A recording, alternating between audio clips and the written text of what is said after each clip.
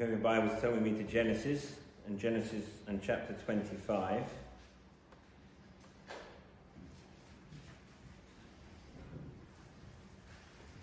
I'll especially be looking at verses 19 to 26, but I will read from the beginning of the chapter, pausing briefly as we go. In the span of just a few paragraphs, we're transitioning from Abraham, who has been the subject since the end of Genesis 11, and now we move to Isaac, and then beginning to think about Isaac's son Jacob. So let's pray as we read God's word. Heavenly Father, I thank you for your word, that every word comes through your hands. Holy Spirit, give me the words to speak well of our Saviour Jesus, in whose name I pray. Amen. So Genesis 25 verse 1, Abraham took another wife whose name was Keturah. She bore him, and pray for me now, Zimran, Jokshan, Midian, Ishbak, and Shua. Jokshan fathered Sheba and Dedan. The sons of Dedan were Asham, Letashim, and Leamin. And the sons of Midian were Ephah, Hanok, Abida, and Eldar. All these were the children of Keturah. Abraham gave all that he had to Isaac, but to the sons of his concubines, Abraham gave gifts. And while he was still living, he sent them away from his son Isaac eastward to the east country. So just pause in these verses. They establish Isaac as the legitimate heir. Abraham had other sons, and after Sarah died, he married Keturah. And there were some other concubines, and he had other sons. But verse 5, he gave all that he had to Isaac. So Abraham's inheritance went to Isaac. There is a distinction between the official inheritance to Isaac and then the gifts to his other sons. And notice he sent them away. And we've already seen in Genesis that if you send away to the east, that's sending away from the presence of God, away from the promise. And so Abraham sends them away, not so much as a punishment, but to signify that Isaac is indeed the son of the promise. Isaac is the promised line. Isaac receives the promised inheritance. Verse 7, these are the days of the years of Abraham's life, 175 years.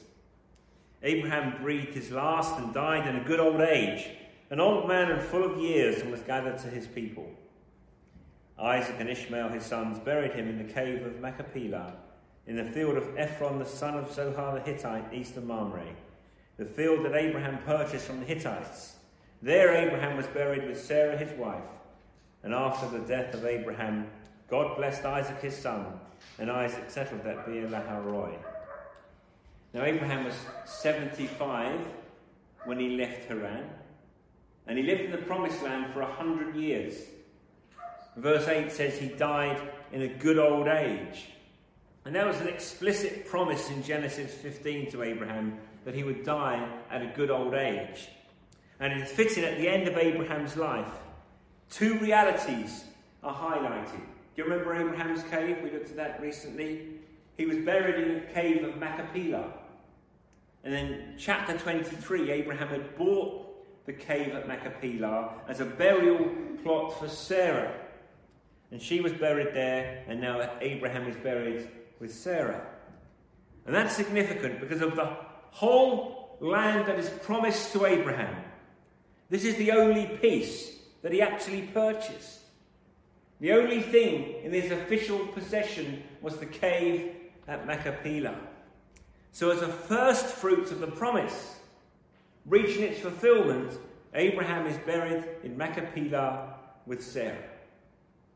In the same way that the empty tomb is our guarantee of eternal life with Christ.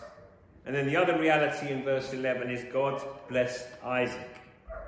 God had come to Abraham in chapter 12 and said, I'm going to bless you with the sevenfold blessing.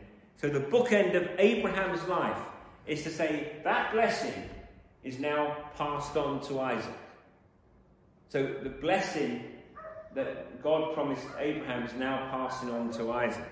Verse 12. These are the generations of Ishmael, Abraham's son, whom Hagar the Egyptian, Sarah's servant, bore to Abraham. These are the names of the sons of Ishmael, named in the order of their birth: Nebaioth, the firstborn of Ishmael, and Kedar and Adbeel, Mibsam, Mishma, Duma, Massa, Hadad, Tema, Jetur, Naphish, and Kedemah. These are the sons of Ishmael, and these are their names by their villages and by their encampments, 12 princes according to their tribes.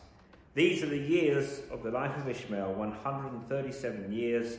He breathed his last and died and was gathered to his people. They settled from Havilah to Shur, which is opposite Egypt in the direction of Assyria.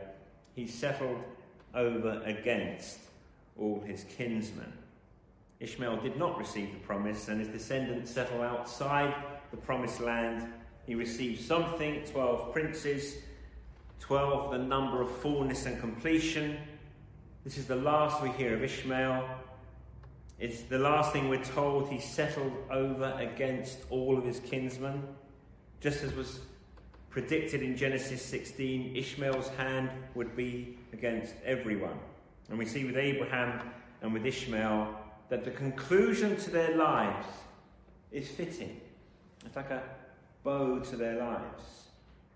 Now we come to our text for this morning, Genesis 25, verse 19. These are the generations of Isaac, Abraham's son. Abraham fathered Isaac, and Isaac was 40 years old when he took Rebekah, the daughter of Bethuel, the Aramean of Padanaram, the sister of Laban the Aramean, to be his wife. And Isaac prayed to the Lord for his wife because she was barren. And the Lord granted his prayer, and Rebekah his wife conceived. The children struggled together within her. And she said, "If this is thus, why is this happening to me?" So she went to inquire of the Lord. And the Lord said to her, 2 nations are in your womb, and 2 peoples from within you shall be divided. The one shall be stronger than the other shall serve the other. The older shall serve the younger. When the days to give birth were completed, behold, there were twins in her womb. The first came out red, all his body like a hairy cloak, so they called his name Esau. And afterward his brother came out with his hand holding Esau's heel, so his name was called Jacob, and Isaac was 60 years old when she bore them. May the Lord bless the reading of his word. There are 10, if you write at the beginning, 10 told of sections in Genesis. 10 where it says, this is the generation of. There is one in verse 12, it's really short. These are the generations of Ishmael. That's one of the 10 told offs in Genesis. And then there's another one in verse 19. These are the generations of Isaac. But it's more about Isaac's sons, really, than Isaac. Maybe the story is really familiar to you.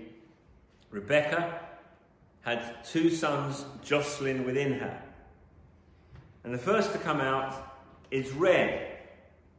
Not like a redhead, but ruddy, reddish of complexion, and exceptionally hairy.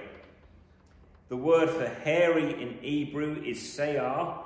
It sounds like Seir, which is where the Edomites will eventually dwell. And the name red is Adon, which sounds like Edom, which is the other name given for Esau.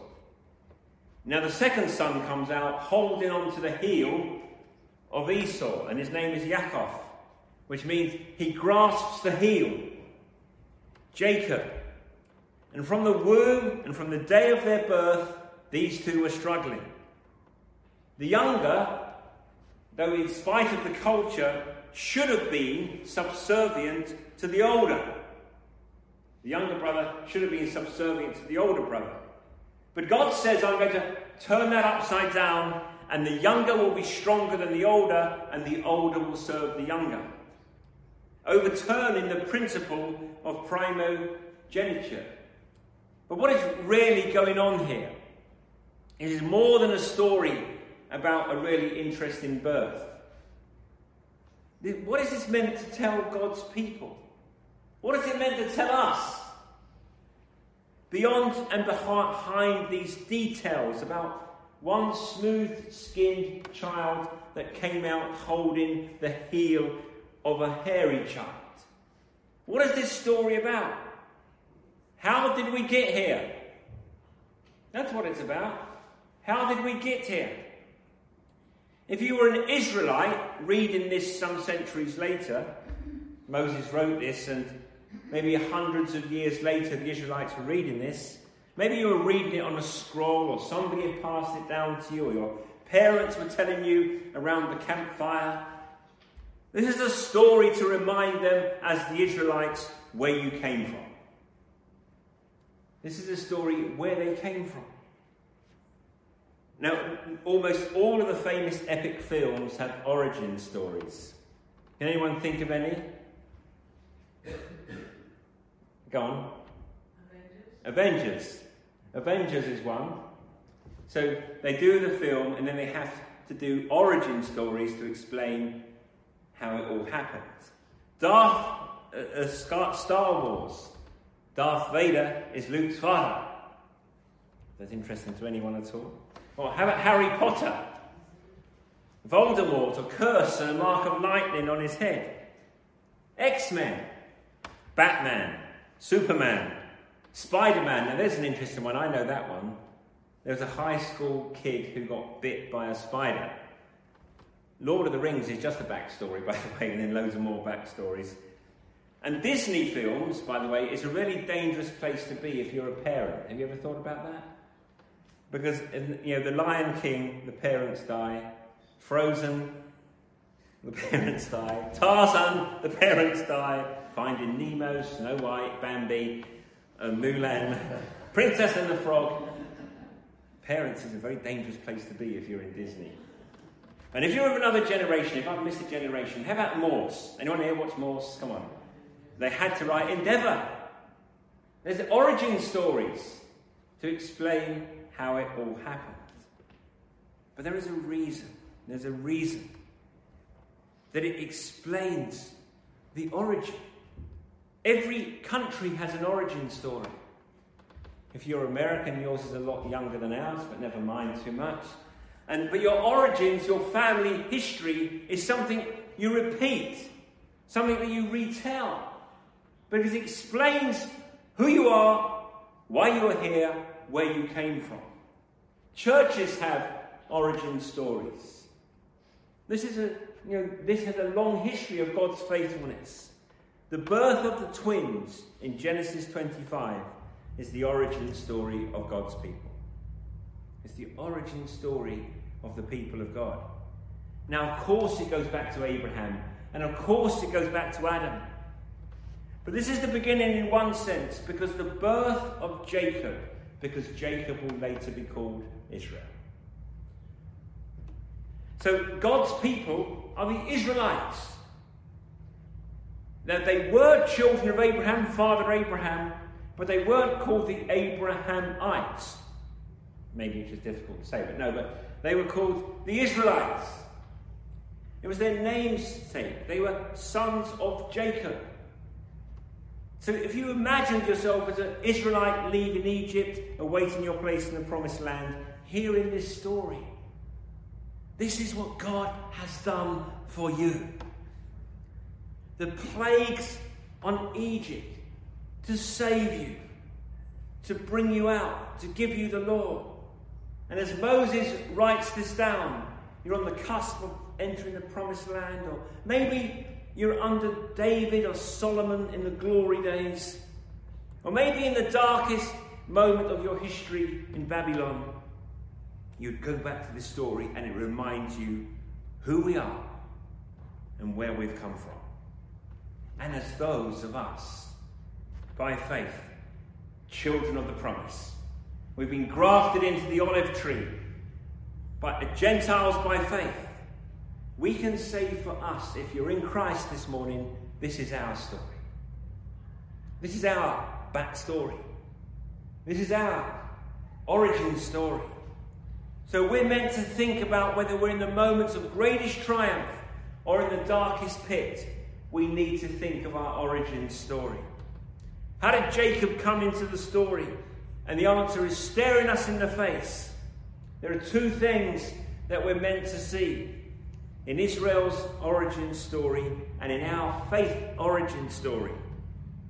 And we see them in Jacob's birth, that God created him and God chose him. First of all, God made him.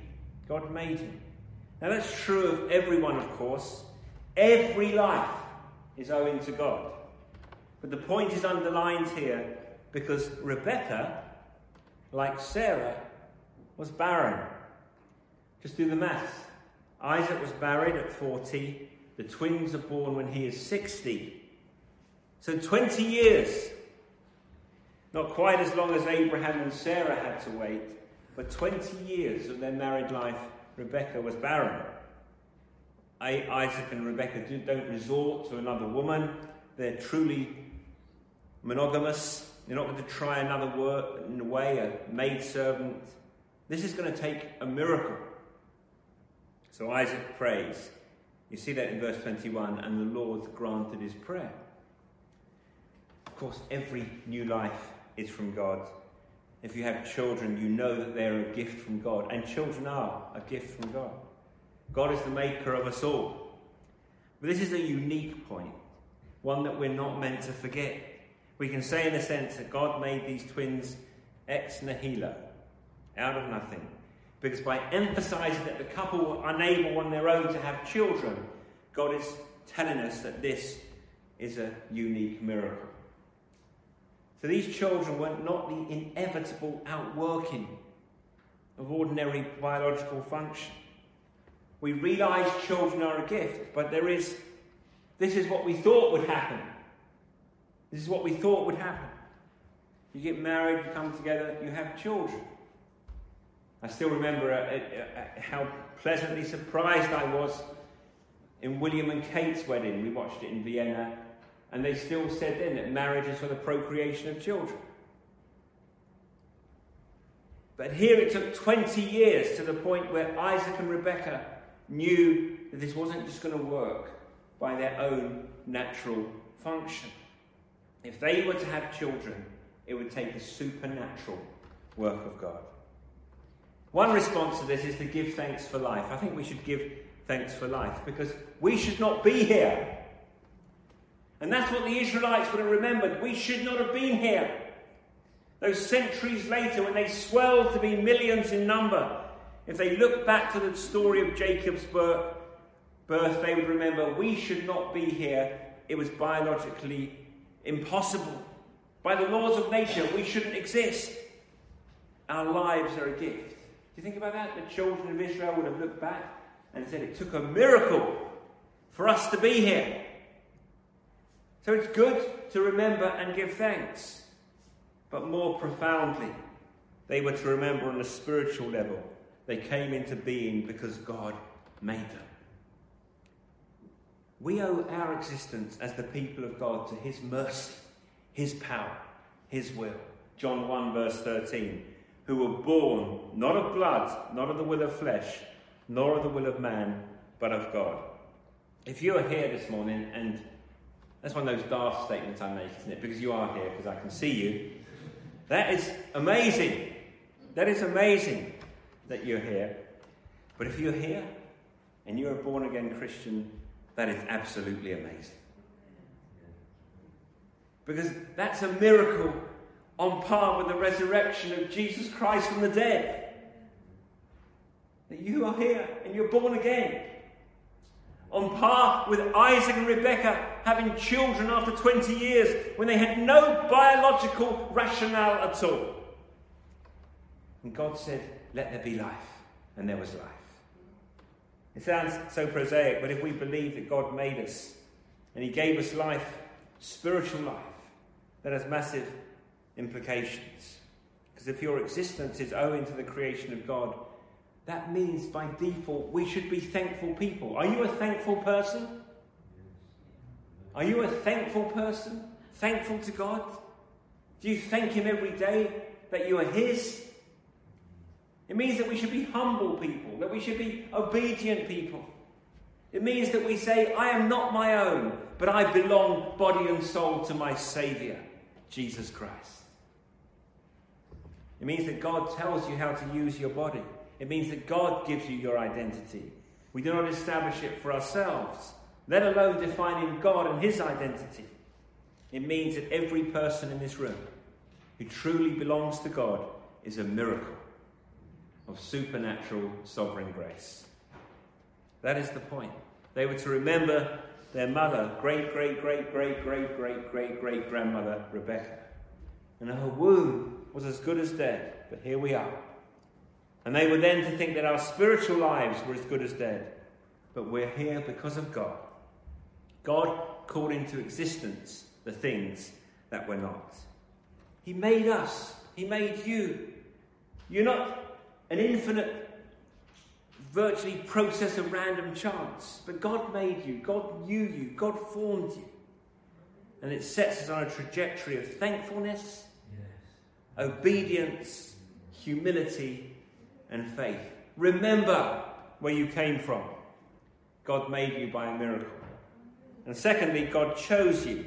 The story of these twins and their gestation and their birth was to explain the lifelong tension between Esau and Jacob, the centuries-long conflict between the Edomites and the Israelites. So part of this is to explain, why did Jacob and Ishmael, why did they have such a hard time? And as my son asked me this morning, why Jacob, not Esau? Why do we have such a hard time with the Edomites? We see it from the very beginning. Verse 22, the children struggled together within her, and she said, if it is thus, why is this happening to me? And notice as an aside, they are children. They do not become children if we choose to birth them. They were children from the moment of conception. They weren't a clump of cells. They weren't beings with a fetal heartbeat. They were children. They were children. And anyone who has had a miscarriage will tell you that was a child. And these children, they were children in the womb, and they struggled within her. It's a strong verb. Some commentators translate it, they were crushing one another. I like that. So when brothers or sons, they're crushing one another, they can just say, I've just been biblical, Mum. But that's probably a little bit of a journey. But from the beginning in their life, there was a violent collision with these twins. So much so Rebecca in verse 22 said, if it is thus, why is this happening to me?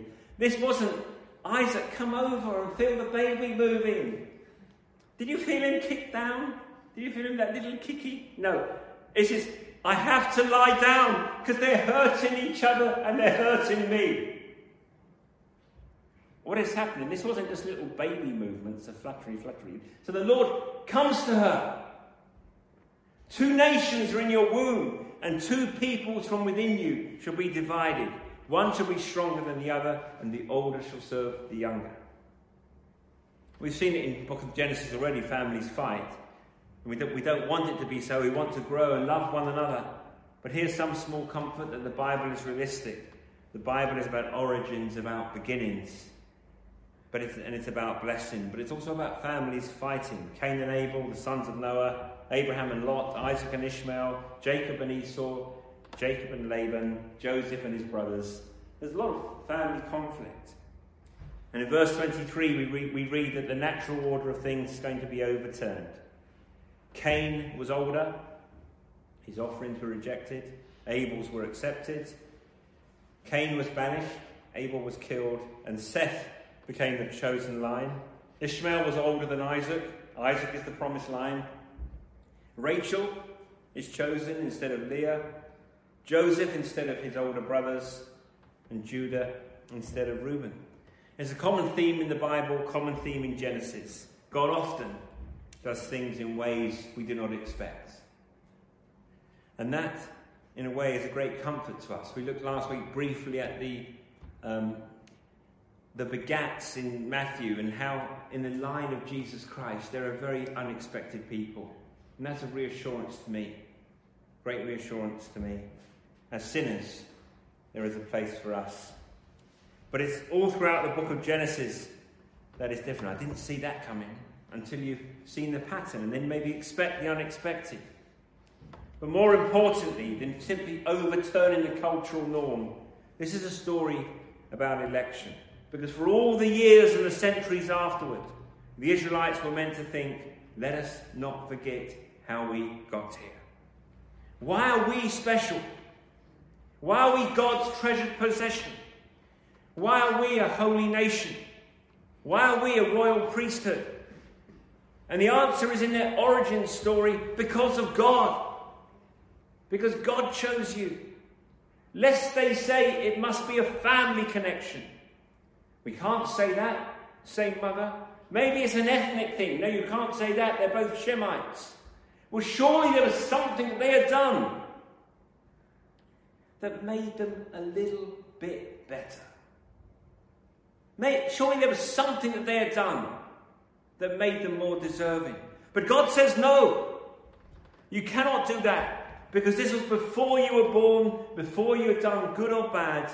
I said, Jacob will be mine. And Paul makes this point and applies it to believers in Romans 9.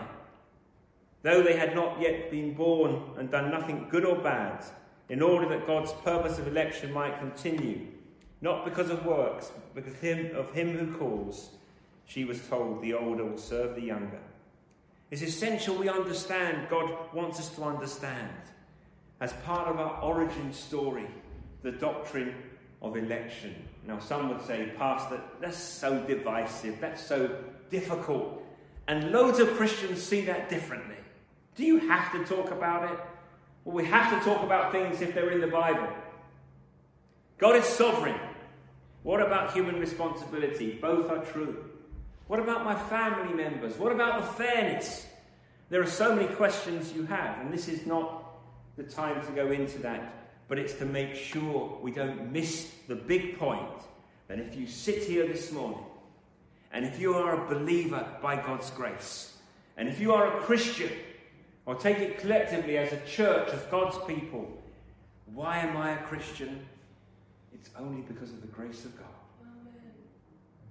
It's only because of the grace of God. I know lots of people that are not. Why are we in here singing songs to Jesus this morning? Why are there hundreds of people walking past this door, rushing towards a lost eternity?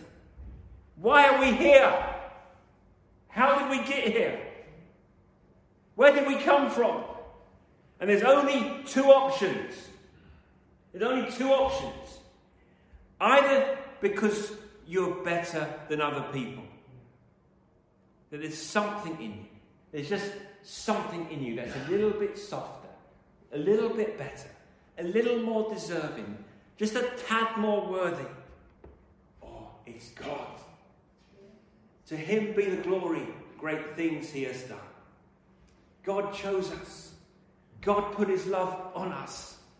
And the right response is to fall on our face in worship. The right response is you think about the loved ones in your lives that don't know Jesus. Well, there's hope for all. Never stop praying, brothers and sisters. Never, ever stop praying that God would have mercy on your family members who don't know Jesus. Never, ever stop praying. Because it doesn't depend on me. I must exercise faith, but I can only exercise faith as God grants me the gift of faith. Jesus said, you cannot come unless the Father draws. You simply won't do it. But Jesus says he will never cast anyone out. So don't think that you could come to Jesus and Jesus says, let me check my list. And Jesus says, you came. And you know why you came? Because the Father drew you. He chose you before the foundations of the world. God made you. God chose you. How do we get here? There are other parts of the story. There are secondary causation in the story, but that explains our story. And I believe this morning we're meant to see, just like the Israelites were, It isn't because of your family. I hope you don't think that being a Christian is a family thing. I am so thankful to God that I was raised in a Christian family. What a privilege that my parents loved me enough to pray with me, to read me the Bible. And if you have parents, if you're a young person this morning, just listen up. If your parents bring you to church and they raise you in the Lord and they pray for you and read you the Bible, that is a wonderful privilege. And that is good. And you want to follow in their footsteps, but you need to make it your own. You cannot just say, my family does this. You have to make it your own. So you're not here because it's a family thing, though God loves families. It certainly is not an ethnic thing, because your race, your ethnicity, the colour of your skin does not make you one tiny bit closer or one tiny bit further away from God and his mercy.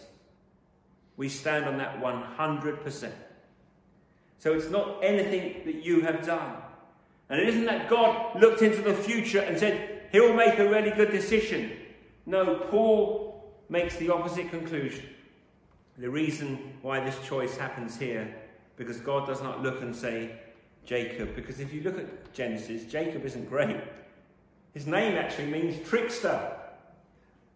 But God said, I will set my affection on you. So it isn't anything you have done. It's not your works, it is God's call.